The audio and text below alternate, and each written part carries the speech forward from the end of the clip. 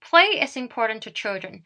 Play helps children develop and be emotionally healthy in two special ways. First, play helps children feel that they are in control.